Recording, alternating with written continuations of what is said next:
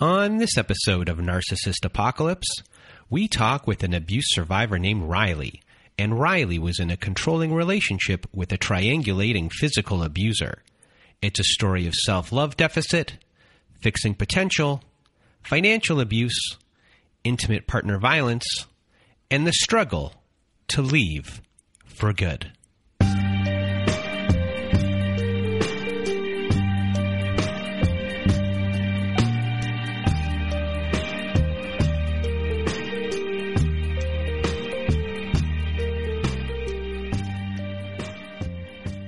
Welcome to Narcissist Apocalypse, everyone. I am Brandon Chadwick, and with me today we have Riley. How are you? I'm good. How are you? I am doing well. And before we get into your story, if you want to be a guest on our show like Riley is today, please do go to our website at narcissistapocalypse.com. Top of the page, there's a button there that says guest form. When you click on that button, it takes you to our guest form page. Please read all of the instructions and either send us an email at narcissistapocalypse@gmail.com or fill out our guest form page and press the submit button. And if you need support, if you need to be in a support group where we have Zoom meetings, we have that at our website as well. So join our support group by pressing the button at narcissistapocalypse.com. And inside we have our very own forum boards, and we have Zoom meetings every Wednesday night, every Thursday afternoon, and every Saturday night as well. We have ad-free episodes on there, and we have episodes that never made it to air. And if you just want to support our show, because we could get all the support we can, please do join our support group. So today you're going to hear Riley's story. And a big trigger warning for this episode. We discuss childhood sexual abuse and physical abuse. There's also, as an adult, we have sexual coercion, sexual abuse, physical abuse as well, and financial abuse. So this is a big trigger warning for this episode. This episode might not be for you because there's a lot of it, and it's there's some graphic detail in some parts. So if this isn't for you, please turn off this episode right now. And another thing to note here is that technically the relationship is over, but this story isn't over. It's there's still a trauma bond that is going on, and there's still contact, and there's still relations between Riley and her ex, and that is still ongoing. And it's something that we don't hear a lot of these stories on our show, but this is one of them where someone is still not quite out of it. They're almost out of it. So a big thank you to Riley for being here with us today and sharing her story. And now, without further ado, Riley, the floor is now yours. Well, thank you. I'm very excited to be on the show. I listened to quite a bit of your show, actually. I wouldn't say every single episode, but quite a few survivor stories.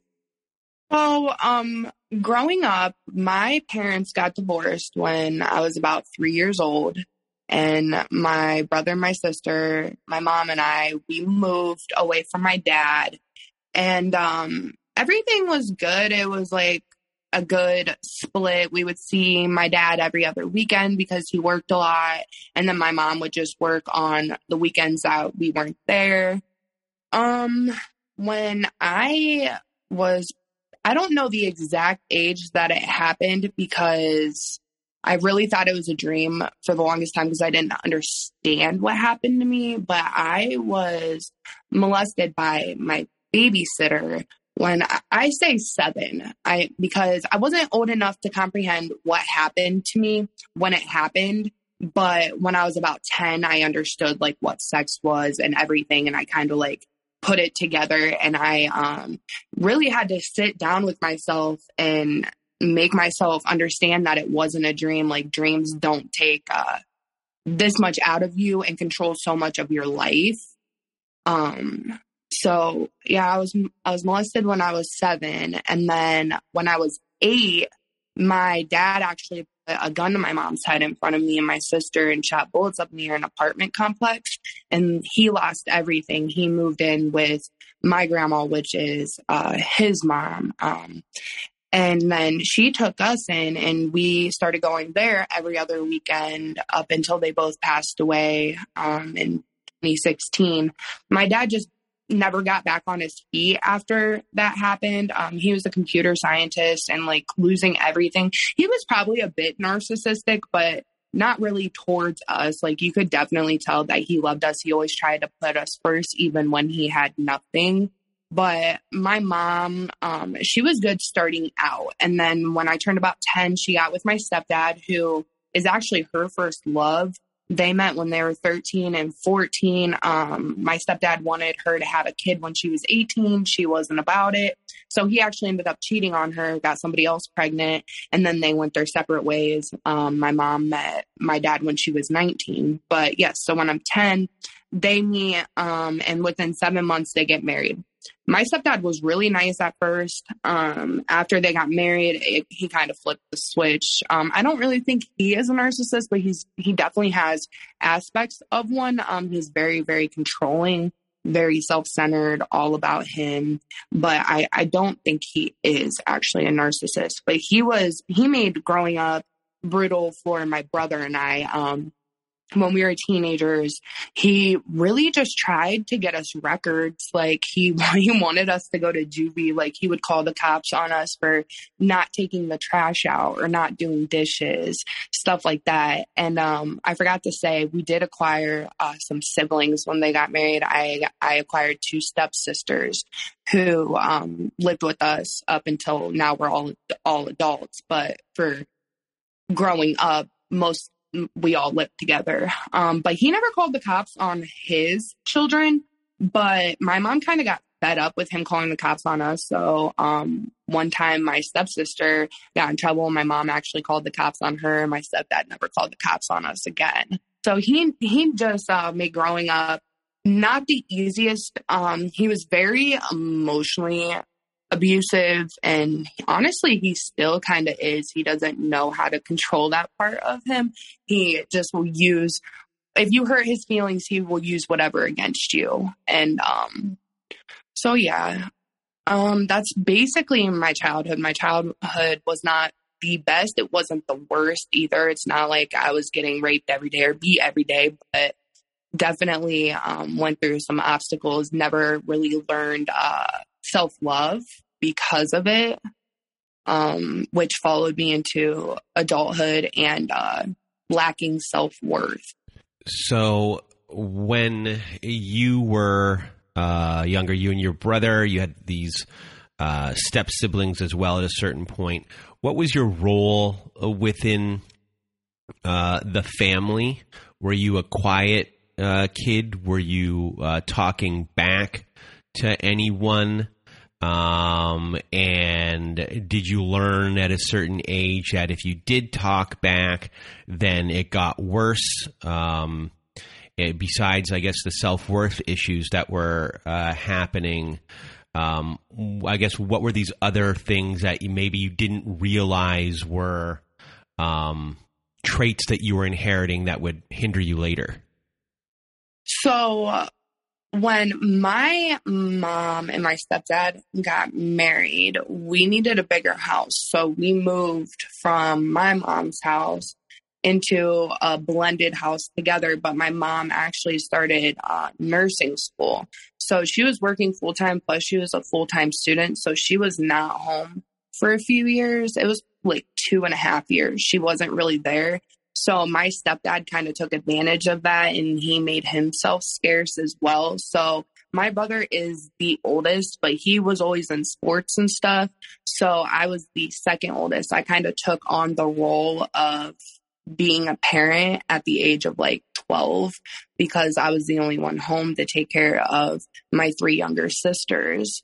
Talking back though, yes. So we learned from a young age not to talk back to my stepdad. Basically what he says goes, because yes, if we did, it got worse. he literally made us get in a circle and take turns spanking our asses until we would tell on each other, and or we would get grounded for like an extended period of time. It would be for like 2 weeks to a month. It was never under 2 weeks to a month. And say we got grounded from our phone. If we asked while we were grounded, he always added on a couple of weeks. So with him, we didn't really talk back unless we were set off. My mom, on the other hand, when she came back after graduating nursing school, I had no respect for her because of her being gone. And it was literally us taking care of ourselves for the last 2.5 years. So my mom kind of had to try to put me back in my place. But I'm not going to lie, I was not a good teenager growing up. I didn't understand a lot. I was very naive. I knew everything though. I thought I did anyways. I put myself in situations I shouldn't have. And yeah, I definitely talked back. My mom and I did not have a good relationship up until I was like 22 years old. Also, in high school, did you have any relationships? If so, how did those go? And what were your beliefs about relationships after high school and going forward into your life as an adult? I had one serious relationship in high school, and then one was like my first ever relationship. And my first ever relationship, it was kind of long distance. We lived a half hour away from each other, but I didn't drive and he did. And he ultimately ended up cheating on me. And I took that very personally. I didn't handle that well. I actually quit eating for like a week. I got so depressed and I ended up in the hospital because I went to school and I was dry heaving stomach acids, and that hurts. That's a whole new level of hurt. That was not good. So I ended up in the hospital because of that relationship. But the outlook that I had on myself, literally going into adulthood about relationships, was that I'm unlovable. I am here to hurt. I was put on this earth to give love, not really receive it. And before we discuss the relationship that brought you to this podcast, what were you feeling like when you thought about relationships and what you were looking for? Was that a part of your process? Did you have like a value system, or were you looking for, you're obviously looking for love and to be accepted by somebody. Where was your bar, I guess, of what you were willing to accept? Or were you even thinking like that? No, I didn't really have a standard or a bar set. I figured I was good, but I never took the time to actually heal myself and my childhood traumas and stuff. So I didn't really have boundaries moving forward with any other relationship, nor did I think that I even had standards. I had certain standards in my head, oh, he has to be this attractive and this nice, but really, I guess it would be the attractiveness, because moving into my next relationship, he wasn't really that nice, if that answers that. So tell us how you met this person. So I had a mutual friend with him, and he was staying with my mutual friend for a few weeks, and I didn't know that. My mutual friend, he was gay. Well, he's bisexual. And he kept telling me about this really cute guy that's been staying at his house, and he really wanted to get with him, but he didn't know if he was like that, but he was just the cutest guy ever, blah, blah, blah. Well, I didn't know that our mutual friend actually told my son's father about me. And he sent me a request on Facebook and messaged me, but his name was not his name on Facebook, because of being in trouble with the law and stuff. He didn't want like his parole and or probation officers to be able to find him. So he actually messaged me, asked me if I wanted to talk to him on the phone. He told me his actual name, and I didn't put two and two together that this is the same guy that my friend is talking about that's staying with him. After I talked to him on the phone, though, he asked me if I knew my mutual friend, and I told him yes, and then it clicked in my head that that is the same exact guy that our mutual friend was talking about. So I went over to, I'm pretty sure the first time I met him, I always get confused if it was at his mom's house. No, it was at our mutual friend's house. They picked me up. I went over there. I hung out with them, and then I went home the next day, and then I ended up going to his mom's house like maybe within a day or two after that, and then after that, him and I were just inseparable. So did you know early on that he had been in jail? Yes, he told me that he literally just got out of a relationship. He was 2 weeks out of a relationship, 1 month out of jail. For like 4 years, he was locked up all together. 3 years in prison, was out for like 90 days, and then went back to jail for a year. So yeah, I didn't see like a big red flag with that. I'm like, oh, people change. Usually when people get out of prison and stuff, they want to make their lives better. They want to get on their feet. So you two are inseparable pretty quickly. How far into relationship are you two attached at the hip?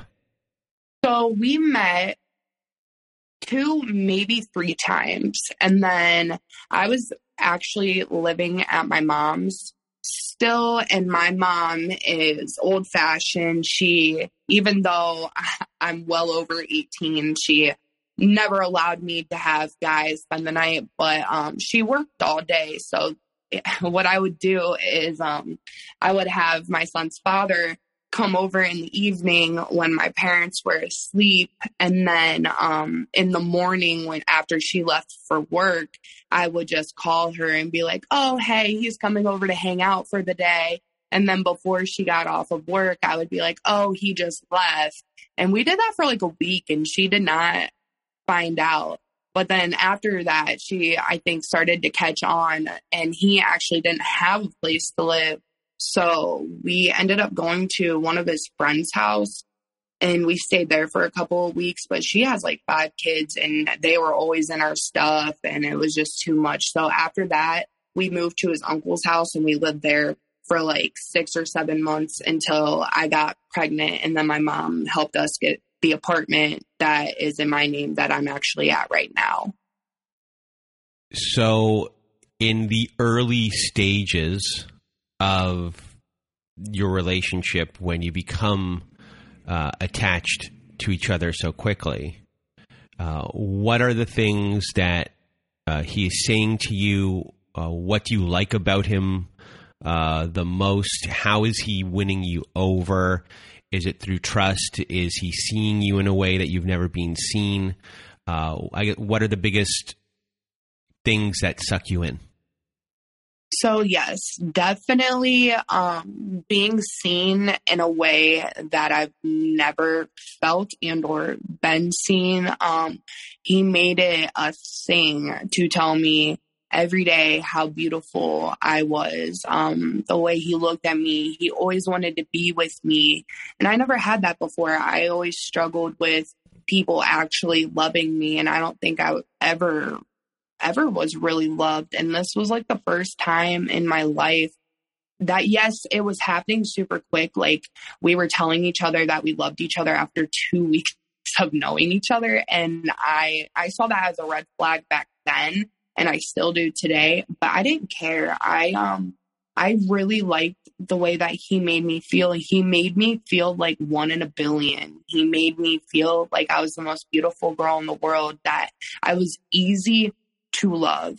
And that's what really got me. He listened to me.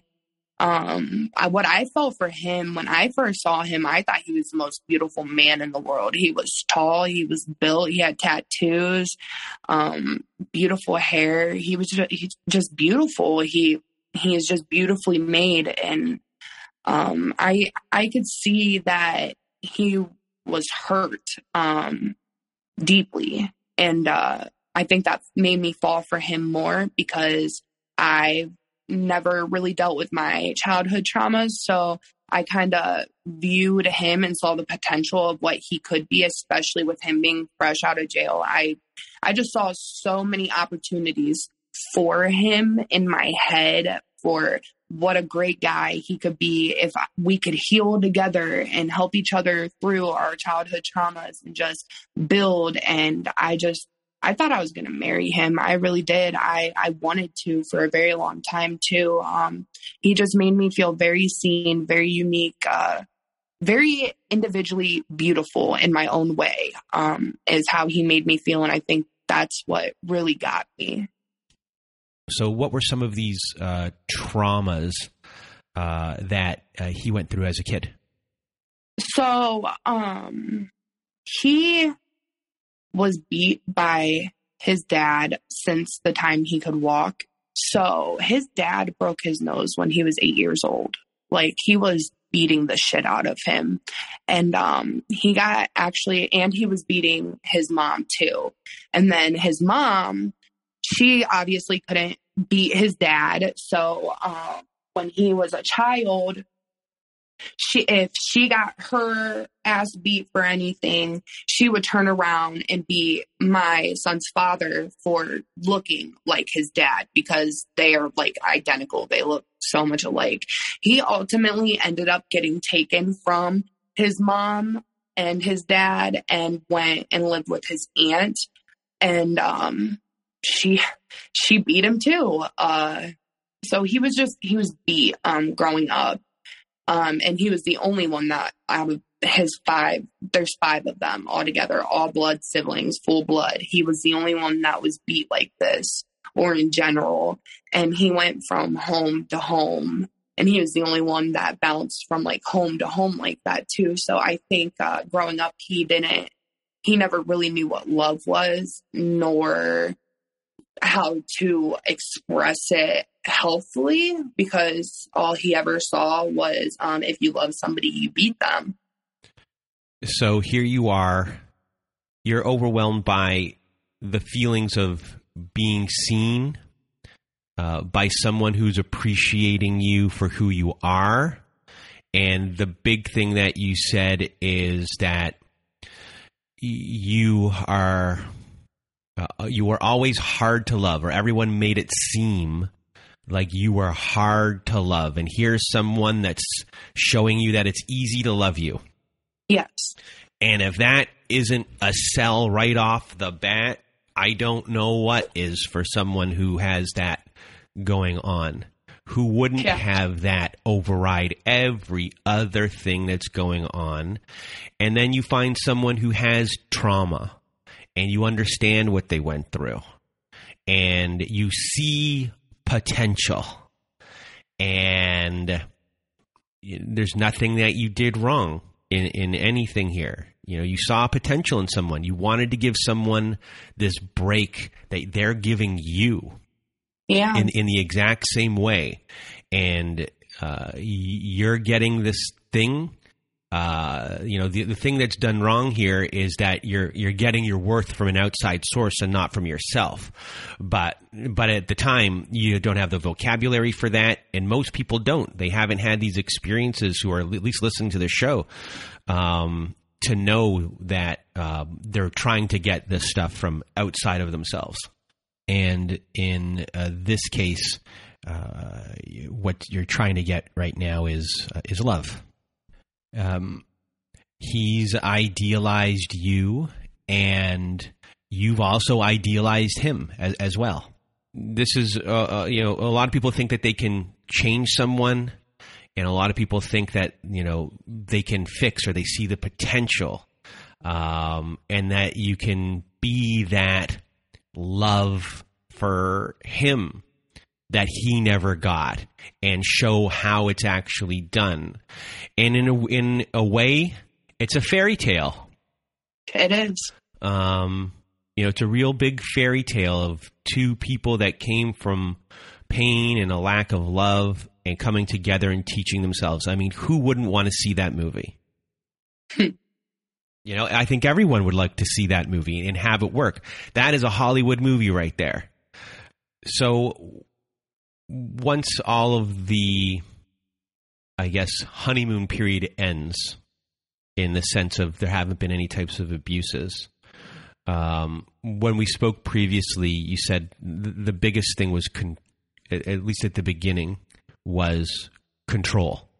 Yes. And controlling of everything. So when do the first signs of control start taking hold? And what do you think of those things, and how are you conforming? So we were laying on our friend's bed. This was where we were staying the first 2 weeks that we were together with the 5 kids. I was laying in his lap and I was scrolling through Facebook, and I liked a status that some guy shared. It was probably a meme, but it didn't matter. And he started freaking out on me, 0 to 100 in 2.5 seconds, if that. And he was screaming at me, I cannot believe you would disrespect me like this. You are liking a guy's stuff right in front of me. That's not okay. He was completely ready to break up with me. And now I can see it that he was testing to see how much he could get away with controlling me and how I would react, and if I'd want to stay, and or if I should have pushed back, but I didn't have boundaries, nor did I ever keep boundaries. I always just let them crumble. So he starts freaking out on me about this, and I'm just shocked. This is the first time I'm seeing him in a different light, and I'm thinking in my head, this is the dumbest thing ever. I liked a meme. Yes, a guy may have shared it, but what does that even matter? It's social media. But no, that's not what I say to him. I tell him, I will delete any guy. I will stop liking every guy's stuff. I will not add guys. I will not talk to guys. Guys will not be a thing in my life anymore. Just calm down. Forgive me for this. And I'll delete every guy that I need to. And that's really how that started. He's an aggressor. He's very aggressive. He's very quick to anger. That is one thing I need to point out with him. Very quick. And were you afraid that if you did not conform, that the relationship was over right there? Yes. So already right here, the power balance is in his favor. Yep. And he's already given you what you wanted. So now he can really do anything pretty quickly to take it away. And you're too afraid to do anything because that you were seen in a way that you've never been seen before, and you don't want that to fade away in any sort of way. It's you caught lightning in a bottle, and you don't want to get rid of that bottle, even know that thing is going to electrocute you. Exactly. I was so wanting to be loved that I didn't care, especially feeling the love that he gave me. I didn't care. I would have done anything to keep him happy. And that's what I tried to do. And after a moment like that, when you conformed, after he was angry, did he try to smooth things over? So if I complied with him, then it was instant. He would switch back. He's not angered anymore. He's not yelling, screaming at me. He's like, okay, if you can do this, then we'll be good. I love you. And then it's back to cuddling or, doing whatever and being okay again. So after that happens, I guess, what are some of the bigger events that occur throughout your relationship where the control starts to really gain momentum? So, especially when we moved in together, if we ever got into a fight, he would take my phone. That's the first thing he's doing. Even if he knows we're about to fight, he's taking my phone. So I cannot call anybody, so he can do whatever he wants to me. And that's just what it's going to be. And also, on top of that, he will lock me in a room. It doesn't matter if it's whatever room that we're fighting in. He will absolutely not let me out of that room. I am not allowed to walk away to try to cool off. I have to endure. I can't get past him. Trying to fight him back, I always get hurt worse. So I learned very quickly not to fight back when it gets abusive. Controlling where I go. He tried to control what I wore to a certain extent, but I just didn't really listen to him about that. Certain shirts I would change every once in a while just so I didn't have to hear him. But more so it was controlling where I went. For the first year we were together, I was not allowed to work, and I've always worked. He would not let me work, but he wasn't working either. He does not like to work. So I had to convince him. He didn't let me work until I was 8 months pregnant. Well, no, 6 months pregnant. And then when I was 8 months pregnant, we worked together. So yeah, he would not let me work. He dictated who I talked to. I was allowed to talk to my family, but he freaked out on Thanksgiving because we went to my uncle's house for Thanksgiving, and it was my great uncle. So his son is my great cousin. I haven't seen him in like 10 years. So I asked him if he remembered me, and he said yes. And we started talking about the cousins that we liked and stuff. And my son's father instantly went super quiet, and I already knew there was an issue, but I didn't see why there was an issue because it's my blood cousin. But then we went to his mom's house after that. He would not talk to me. The car ride to his mom's house, nothing. His mom lives in a really small house. And when my son's over there, we don't smoke inside. We don't smoke cigarettes inside. So his brother and I went outside to smoke a cigarette. And his brother, for whatever reason, does not shower. He actually lived with us for a month and a half. And we had to literally find him somewhere to go because he made our house smell like garbage. It was terrible. So not anything I'm trying to hit on, not anything I would ever get with. Like I said, he actually lived with us for a month and a half. It wasn't an issue then. But because I was smoking a cigarette outside with his brother, he starts tripping out, freaking out. I come inside because I'm like, it's not even worth it. Well, he corners me and he gets me underneath the table and he's trying to hit me. And his mom gets in between us and he's freaking out about how I was flirting with my blood cousin and now I'm trying to get with his brother. Mind you, this is Thanksgiving. He got me in a headlock and his mom was trying every way possible to get his arms off of my head and she couldn't. He finally let go and he grabbed a chunk of my hair from behind and just pulled my hair, and I started screaming because he just pulled half my hair, and he still didn't stop. He was still charging at me. His brother jumped on his back, and then he went to go for his brother. His mom got in between that. I'm still trying to get as far as I can underneath this table. His sister's screaming that she's going to call the cops because it's chaotic. He's raising his fist to everybody, but he hasn't hit anybody. But his main target is me for whatever reason. And he keeps, after everybody's trying to get him away from me, he's still coming at me. He came at me for 5 to 7 minutes. And then finally, his sister really did call the cops. And his mom was like, everybody jump in the car. We got to go.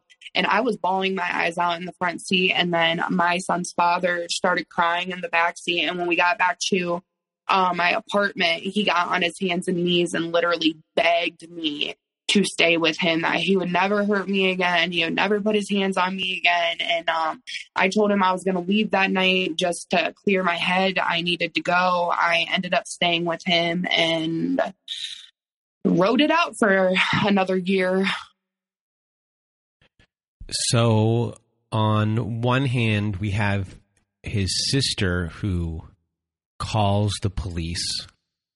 But on the other hand, right here, we have an enabling mother on his side who hides him from the police pretty much and gets you both out of there. So you have this enabling going on a little bit here, or a lot with this situation. And then you have this unhinged person, it seems like, that has no control when he gets lit up or whatever happens inside him and he loses it. Like, he has zero control over himself. No. None. Like, when that switch is hit, whatever gets hit inside him, he is gone. Like, and I mean, that's just not gone. To do that, not just with you there, but all these other people in the room. That's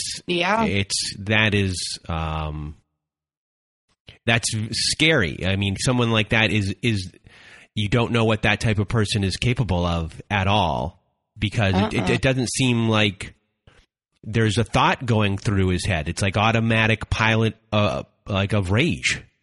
Yes. So, obviously you're scared. Yes. And then when the apology happens, I assume that you let it go. But what is going through your mind at this point? Obviously, this is a high-charged situation. Tensions are everywhere, and it's not something that you can easily calm down from or come down from. Are you thinking about leaving at this point? Is this even a thought in your mind? The reason that I did not leave that night is because he swore to me that he would get counseling, that he was going to get help. He was going to be serious about it. And he actually ended up getting counseling, but he would only do it if I was there. So we did like couples counseling for a little bit, and then shit hit the fan with that. Our counselor started a bunch of stuff, and I think she ended up getting fired for the stuff that she did to us. But explain that. Story. So we smoke weed. And we went to counseling, and we actually just ate part of an edible. And I'm a recovering addict, and he's not a recovering addict, but he's also on Suboxone, so he wouldn't smoke weed because he kept failing for it for probation. And if he failed again, he'd get locked up. So his nurse practitioner put him on Suboxone. I don't know if you're familiar with Suboxone. Isn't that for heroin users to get off of heroin? Yes. I am 2.5 years clean off of fentanyl. But he's actually trying to call me right now. But yes, I was put on Suboxone for that as a crutch just to help me stay clean. And his nurse practitioner put him on the same thing so he wouldn't smoke weed, which really makes absolutely no sense. So he was like, whatever, though. He took Suboxone in prison. Like I said, I'm prescribed Suboxone. So at the time, he was like taking little pieces of mine and stuff. So he was all for it. He's like, yeah, put me on Suboxone. So our counseling that we did was through like his Suboxone program. Well, like I said, we ate an edible, and then that night the cops came to our house. And they were like, we were called and told that you guys were fucked up on opiates and could not take care of your child.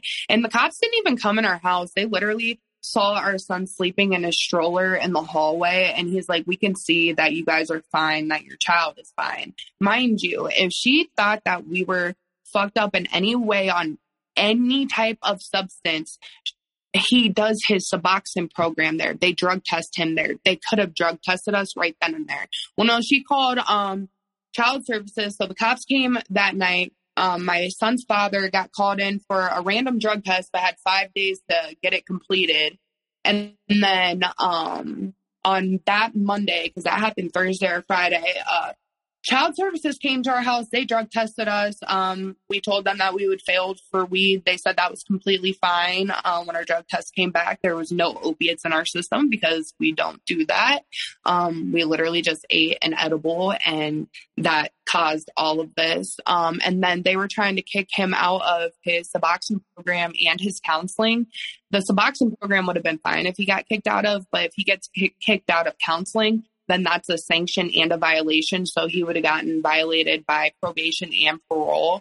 So I had to spend all day on the phone talking to his counselors, talking to his probation officers, talking to his parole officers. And I finally got it. So where we did the counseling at, our counselor actually sent in a letter to his probation officer that the director did not approve.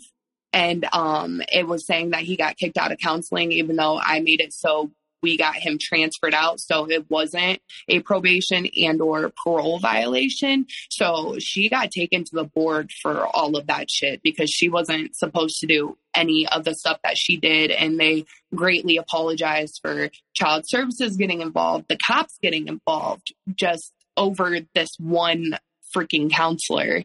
It was a clusterfuck of bullshit, but ultimately, I got him out of that, and yeah, I'm pretty sure she got fired over that. So it sounds like here that you are taking care of all of his problems or fixing them for him so he doesn't go back to jail in any sort of way. And that is also a big thing why a lot of people don't call the police if they might get guilted or feel guilty that their partner might go back to prison if the police are called one more time. And with the trauma bond and everything and the love you receive, it makes that phone call even more difficult. Does your partner here see how much work you are actually putting into help or appreciate anything that you're doing? No. No, I don't even know if he really thanked me for that. His mom was there because I was actually working with her. She cleans houses for a living. And when I don't work, I go with her just to make a couple extra bucks. And she saw like how much I was back and forth on the phone that day. Like it was hours. It was all day going back and forth. And she even told him, like, you don't understand what your baby mom just did for you. Like you probably are not going to go to court because of this. And he may have said, oh, thank you. But that was it. It wasn't anything. And as far as the abuse goes with the physical abuse and well, specifically the physical abuse, I assume that the controlling behavior is continuous throughout. Of course. But the physical abuse, is it here and there? So you get these reprieves going on? And are there good times that are happening within this time? Yes. So with the physical abuse, if you listen to my abuser, he will tell you I'm the reason that the physical abuse started. I quit touching him for a year because if I would fight back, it would get worse for me. So he would go, I want to say the longest that he went without touching me was probably 3 months, but especially within the last year, he couldn't even make it to 2 months. He kept saying like, oh, it's been a week. It's been a month. I haven't put my hands on you in a month. And I'm like, yes, like, yay, I'm proud you haven't put your hands on me in a month, but we've been together a year and a half and you've only not touched me for a month. Like, if you really look at it, it's not really something to be that proud of, but I wouldn't knock him down for it because then it wouldn't do anything in my favor to knock him down for that. But yes, he would be physically abusive and then he would make it my fault as to why he had to do it. And then after that, especially if I was crying, he would try to love on me he always tried to force me to love like back. Like if we were fighting, he would force me to kiss him just to like try to make up with me, I guess. But I didn't like that because I felt like that was really against my will, that I didn't have the choice to make. Oh, I'm pissed at you. I don't want to kiss you right now. No, it's, oh, I'm pissed at you. You're forcing me to kiss you to make up. And he did that a lot. He forced me to make up with him prematurely before I was ready to forgive him. But he knew that he could do that. So that's why he did it, just to sweep it under the rug. And then he would be nice for like maybe a day or two. But it was never anything that lasted for a super long period of time. It was always back to calling me names or pushing me or cornering me. When I was pregnant, his favorite thing to do was choke me for whatever reason. I don't know why, but yeah.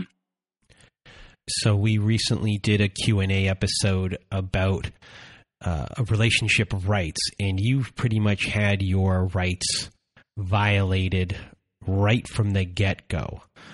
You had the right to say no. You had the right to be free of pressure or coercion. You have the right to be safe from physical abuse, intimidation, and threats. You have the right to your personal space and privacy. You have the right to live without verbal attacks. You have the right to live in a home that's not dictated by the other person's mood. You have the right to a 50-50 relationship. You have the right to express yourself. You have the right to have your feelings be respected. You have the right to defend yourself. And other things that we had on there was, the right to make your own decision and the right to be free of fixing other adults' problems. And also, you have the right to your own finances. And you mentioned it briefly that you were told to quit your job. So besides a lot of this other controlling behavior, you had this financial control as well. So yes. What happened to you once the job was gone? What was your life at that point like? Because it sounds like once the job is gone, you're being physically abused, you're being controlled in a lot of different ways. Yes. You're in a prison. Yes. So kind of explain what your day is like, once that happens within the walls of this specific prison. So in the beginning, I did have a job. I did end up quitting because I was not able to talk to him while I was at work because of the work I did. And then we moved in together. And then we moved to his uncle's house. And like I stated earlier, we were there for about 6 months. That's actually where the abuse started. He wouldn't let me work. So not working a day in the life over there. Basically, I'm with him 24/7, literally showering with him, just doing every single thing with him. And that's the way that he likes it.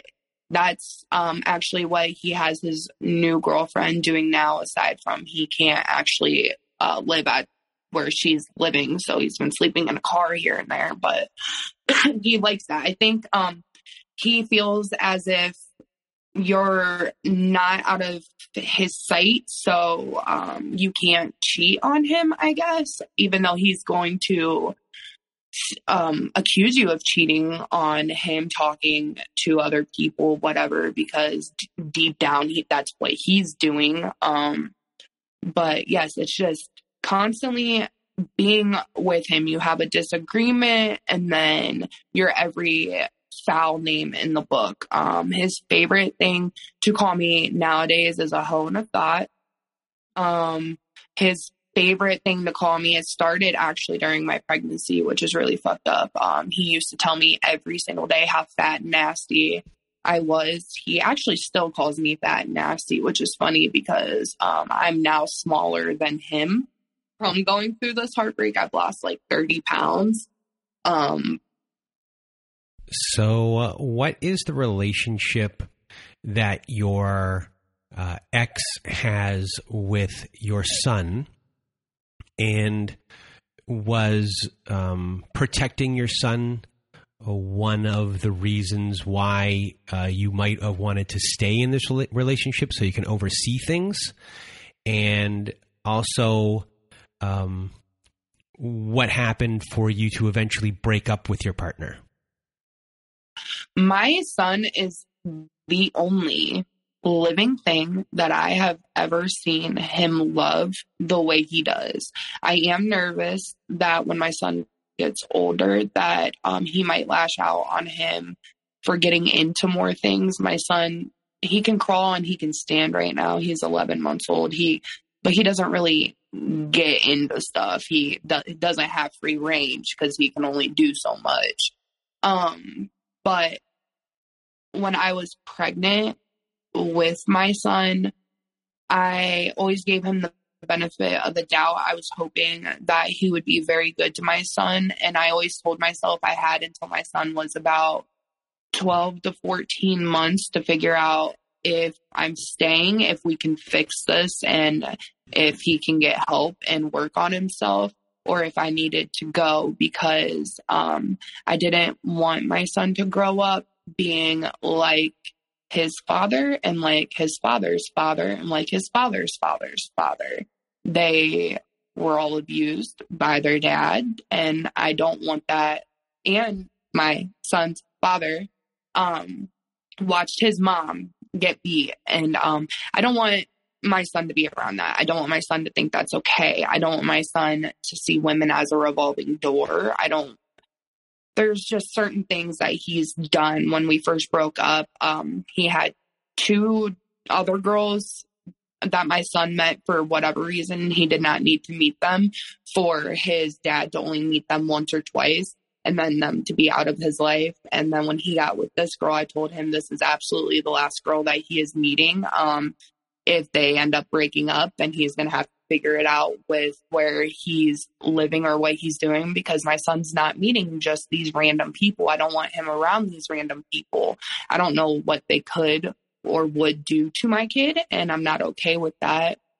The reason that we did break up is because I'm going to just tell the story really quick. So he vapes, and he always slept like right on top of me, and he would fall asleep with his vape, and he would usually roll under me when I was sleeping. He woke me up literally sliding his hand down my whole entire body looking for his vape. And I sat up and I was like, your stupid fucking vape is not under me. Like, I was just tired of being woken up every single day like this. And he punched me in my spine, and then he grabbed me and he pulled me back, choking me. And I was hitting him on his arms, like trying to tap out. And then he finally let go of me. And the first thing I did was look at my son, and he was in his pack and play, and he watched the whole entire thing. So I broke up with him for that.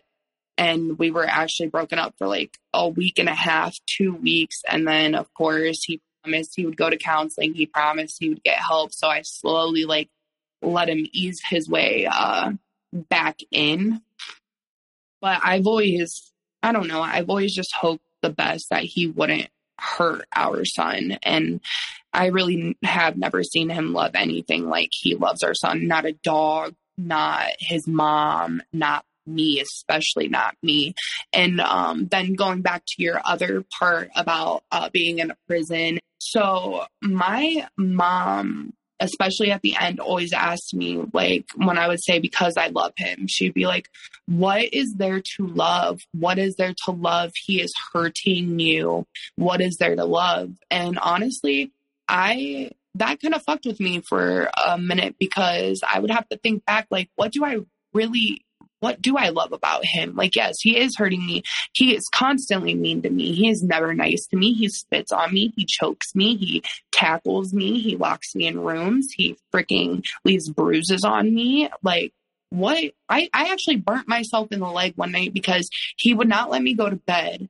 And he kept screaming at me, and he was in my face just screaming at me. So I took my cigarette and I burnt my leg, and he asked me what I was doing. And I looked at him and I said, I want to feel anything but this. anything other than this. Like, I'm done. I just don't want to deal with this. But I think what kept me in that prison is the potential, for sure. And the love that he gave me in the beginning. I always wanted that back. And he would show me glimpses of that love, but it was only after he hurt me. It was never just because he wanted to. And how did you respond to your mom when you asked, like, what did you love? I'm pretty sure I told her I don't know, but she's asked me that quite a few times, especially while I've been going through the heartbreak I've gone through, because it's only been about 3, maybe it's going on like 4 weeks now that we've been actually broke up since he discarded me. But I think I said I don't know because I love him as a person, I want to say, but then again, I don't, because I loved the image I made up of what he could be and or of what he was when he was love bombing me. But now I know in my head, even though my heart feels otherwise, that that's a tactic. It wasn't real, even though it feels real. This heartbreak is real, but that person wasn't him. It was just a face he made specifically to win me over. And you also said there that you were discarded. So I assume you were hoovered back only to be discarded. So tell us what happened there. So his cousins moved from Florida in with us. We actually told them no at first, but then his one cousin called and was like, nobody in our family will help us and we don't know what to do because they got kicked out down in Florida. So we said yes, that they could come up here and move in with us for a month till they got a job and could get a place. They actually still stay with me, which he does not like.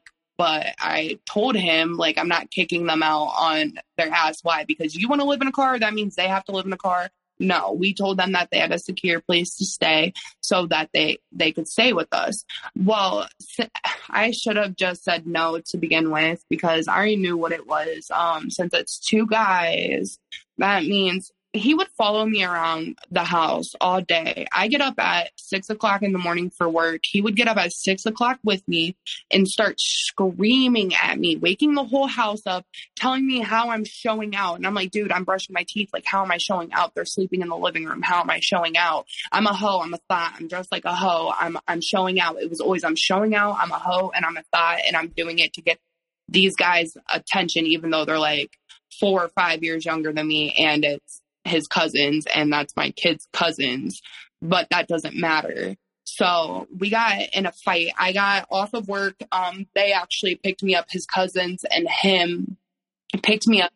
And of course, the whole ride home, it was an issue. I'm showing out. I'm such a hoe. I'm probably fucking my coworkers. I got that every single day.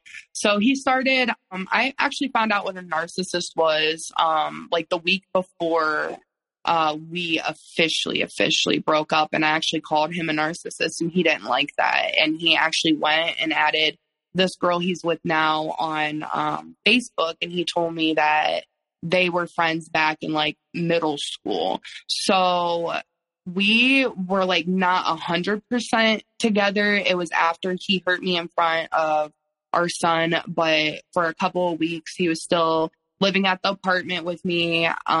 We were working on stuff, but I allowed him to have this friend. I didn't really care at this point, even though if I had a guy friend, it would have been a huge thing. I would have been even more of a hoe and a thought.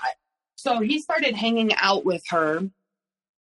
And he actually asked me if I wanted to hang out with them. And I straight told him, no, I'm not hanging out with you and your next girlfriend. Like, I'm not doing it. I'm not doing it. So after work, I'm going to back up one step. So he hung out with her till like 2:00 in the morning and at the park, I guess, because she lives with her grandparents. She has 3 kids. Her grandparents are old school. He's not allowed to stay there with her. So he like bounces from place to place. He always tries to get all freaking 4 or 5 of them to be able to stay the night places. And his whole family tells him no because they don't know her. And that's like 2 or 3 extra kids. Like, it's a lot, especially kids they don't know. But he hung out with her till 2 o'clock in the morning. And then he woke me up by having sex with me. I woke up and we were having sex. And I actually found out the next day that he made out with her and then came home and did that. And I was not okay with that. I was really not okay with that. And then we can fast forward to when I got off of work. I got home, we were arguing, and I told him straight up, I said, go be her problem. I'm fucking done. I didn't mean it though. For as many times as we've said that, like, we're done, whatever, we never broke up. 2 years later, we were still together trying to work on things. Well, he did. I was under the impression that his mom was coming to pick him up from here that day that we broke up, which was like 3 Thursdays ago. And I took the dogs outside and I heard a car door slam in the back.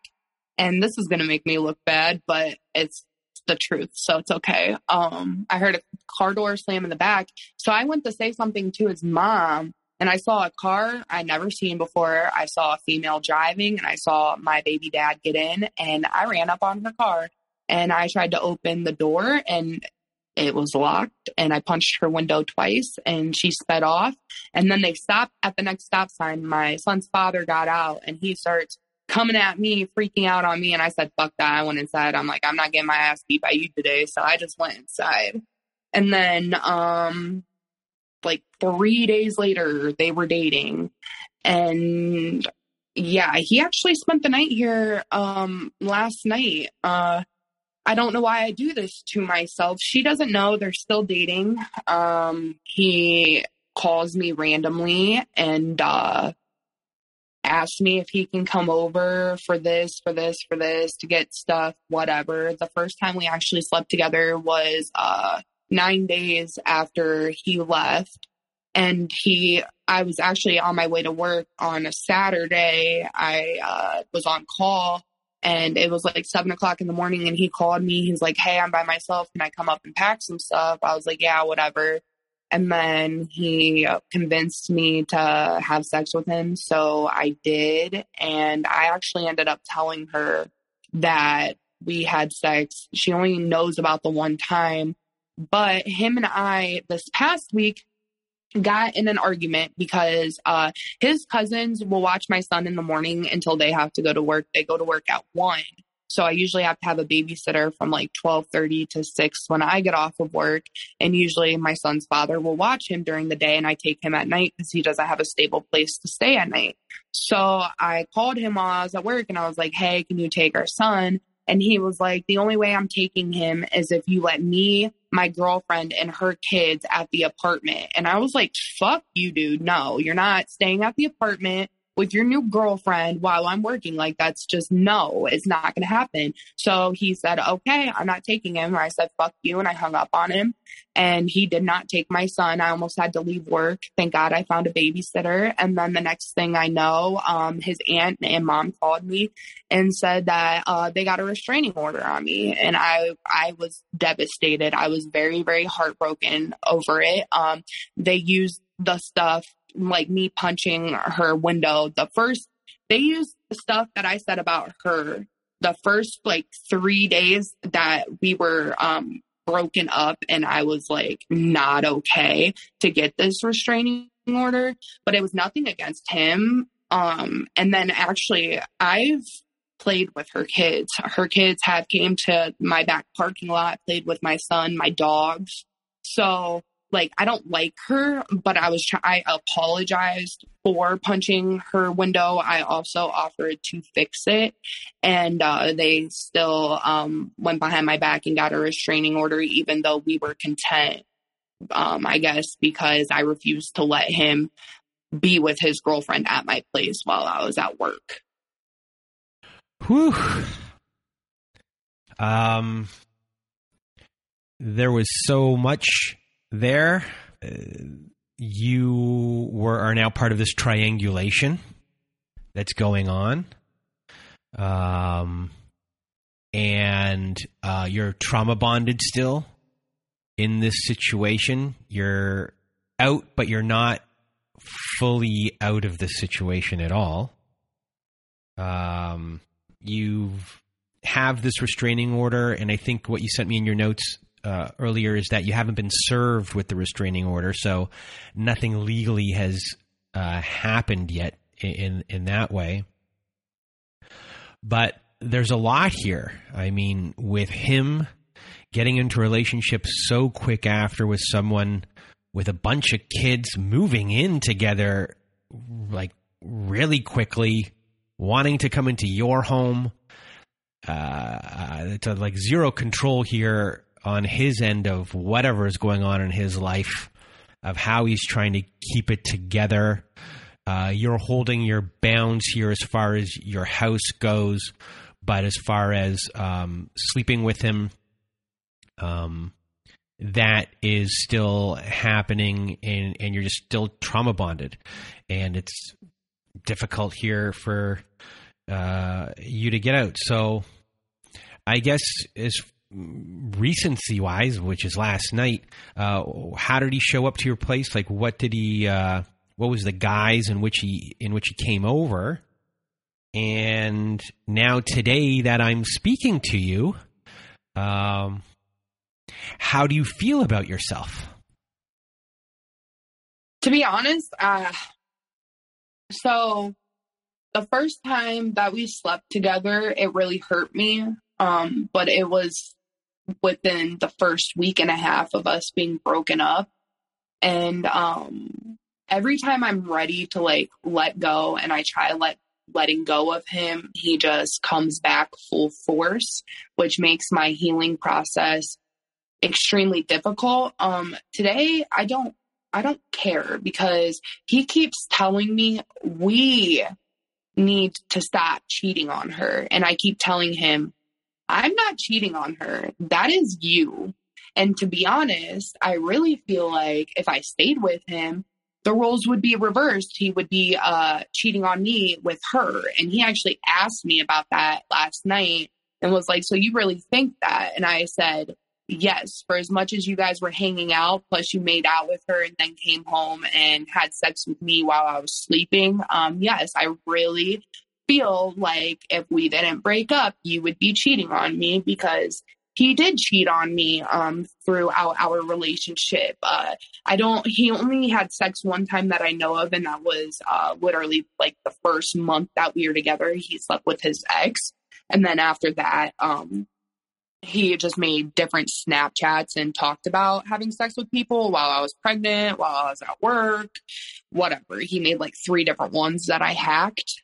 And I kind of feel bad for her, but I can't tell her. She can call the cops on me if I try to contact her. So I'm not telling her. I hope that I am strong enough within the next few weeks to stop, though. I don't want to keep doing this. I don't want to keep having sex with him, because I know ultimately it's setting me back in my healing process. And I do know this. The issue is I feel like it just still gives me a part of him, because I wasn't ready to lose him when I did. Even though I told him to go, to be honest, I would probably still be in a relationship with him, trying to help him, even though I know he's a narcissist and I can't help him. He has to want help, and he's probably never going to get help, which I had to grieve about that too, because I almost destroyed myself trying to save him the last 2 years. I did everything in my power to put him first, to always make sure he was good, rub his feet every night, even though I'm the one working 12-hour shifts, like make him dinner right when I get home, clean up his fucking mess right when I get home. And I don't know. I wasn't ready to lose him. And it just still gives me a part of him. He told me this morning that he can't spend the night again And I told him that was fine. Like, I don't care either way. I'm just trying to, like, I guess, shut off my emotions when it comes to him so I don't keep getting hurt, because I know in the end it's just fucking me. It really is. And I'm hoping that I can just get a little bit stronger in my healing process and stop having sex with him. For a lot of people in these relationships, they go back numerous times. So it's not seven times. So it's not uncommon. Did you get like an advocate, a domestic violence advocate at all, or anything like that?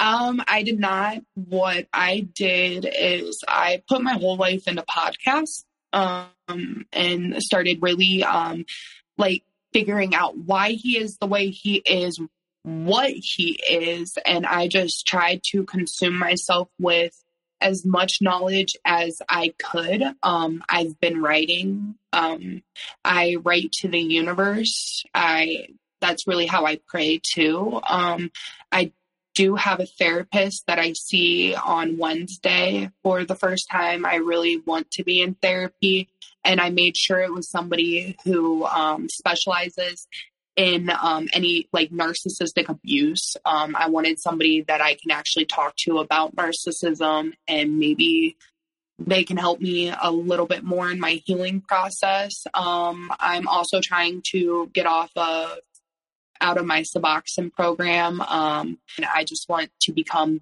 the healthiest version of myself that I can be. The first 2 weeks, though, was very rough. I cried a lot. I cried a lot at work. I couldn't hold it back.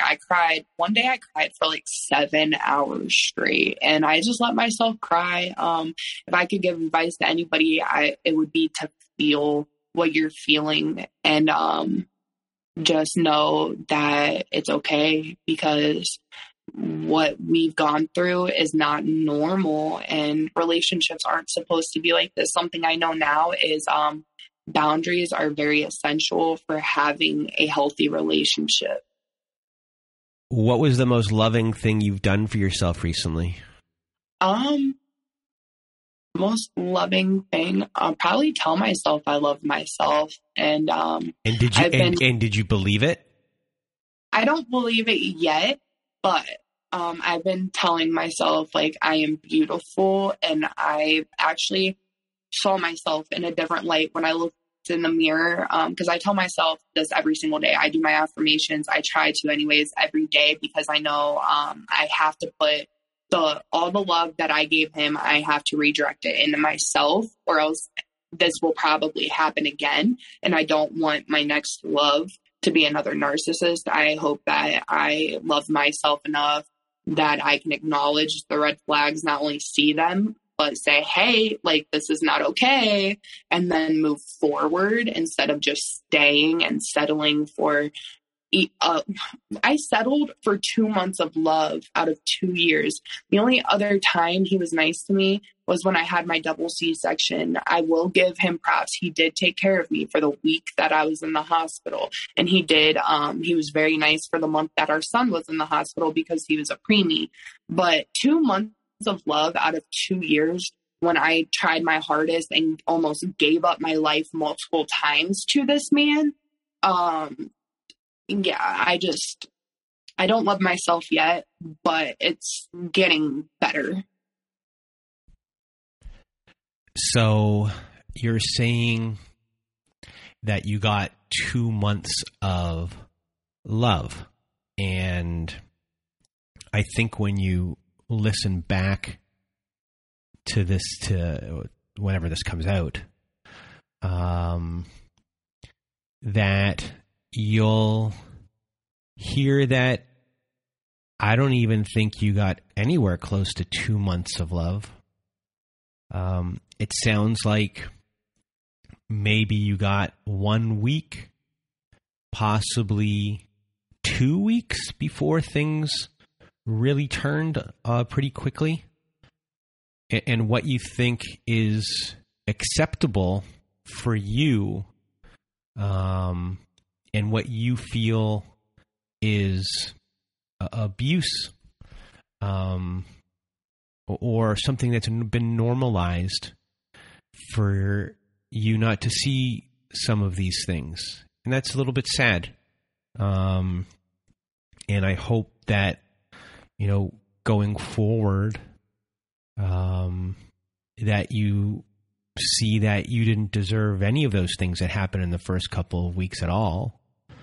And maybe, yes, you did feel love, but there was a lot of stuff going on during those early days that you didn't deserve either. So once you feel that you've started to learn to love yourself and boundaries became a part of your life, things like that, what do you want from yourself and from your life going forward once that love starts, self-love starts kicking in? I just feel like even though I'm low right now, the only place I'm going to go is up, and I'm going to proceed to go up. And once I learn to love myself, maybe I can find my actual niche in life and what I'm supposed to be doing, and build my life around that and make more money. And just, I don't know. I know I'm going to end up on top, and my son's father is not. Well, first, I just want to say that everyone listening today is rooting for you and only wants you to come up on top. And we're going to be rooting for you hard. And second, you didn't do anything to deserve any of this. Thank you. And you just wanted to be loved. And there's nothing wrong with wanting to be loved and to have your needs met. And everything that's going on here in the aftermath, or kind of still in it, is nothing to be ashamed about or to feel shame about or to feel guilty about. You're in this triangulation now of this Hoover, and you're still in it. You still have a little bit of a road to go to get to the point where you're not going to be in a relationship with them anymore, and set up proper communication between the two, where you don't get sucked back in to what's going on in his life and concentrating on you instead of the other person as well. And it's not going to be easy. It's not easy what you're going through. So just know that we're here for you, and that everyone listening is here for you with your process of figuring this out. And everyone wants you one day to love yourself, take care of yourself first, but you'll get there. You're on the road. You've done all of the research on them, and now it's about cutting the ties and doing the research on yourself to not get back in the situation again. So I guess before we leave, do you have any words of wisdom for everyone listening? It's okay. If you find yourself in a relationship like this, just know that who you fell in love with is probably not who you are still loving.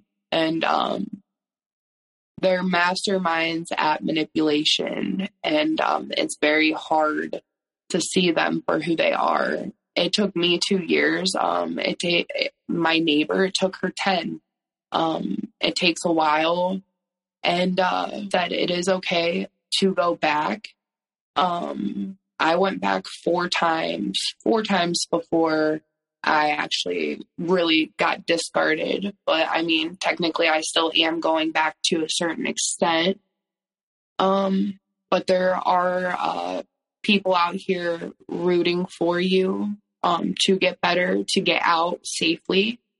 And just know that 1% of narcissists will acknowledge that they have an issue and get help in their lifetime. 1%. So don't lose yourself over that 1%. Because I doubt my narcissist is going to be that 1%, even if I pray for it every day. And Riley, one more thing. You are lovable and you are worth it. And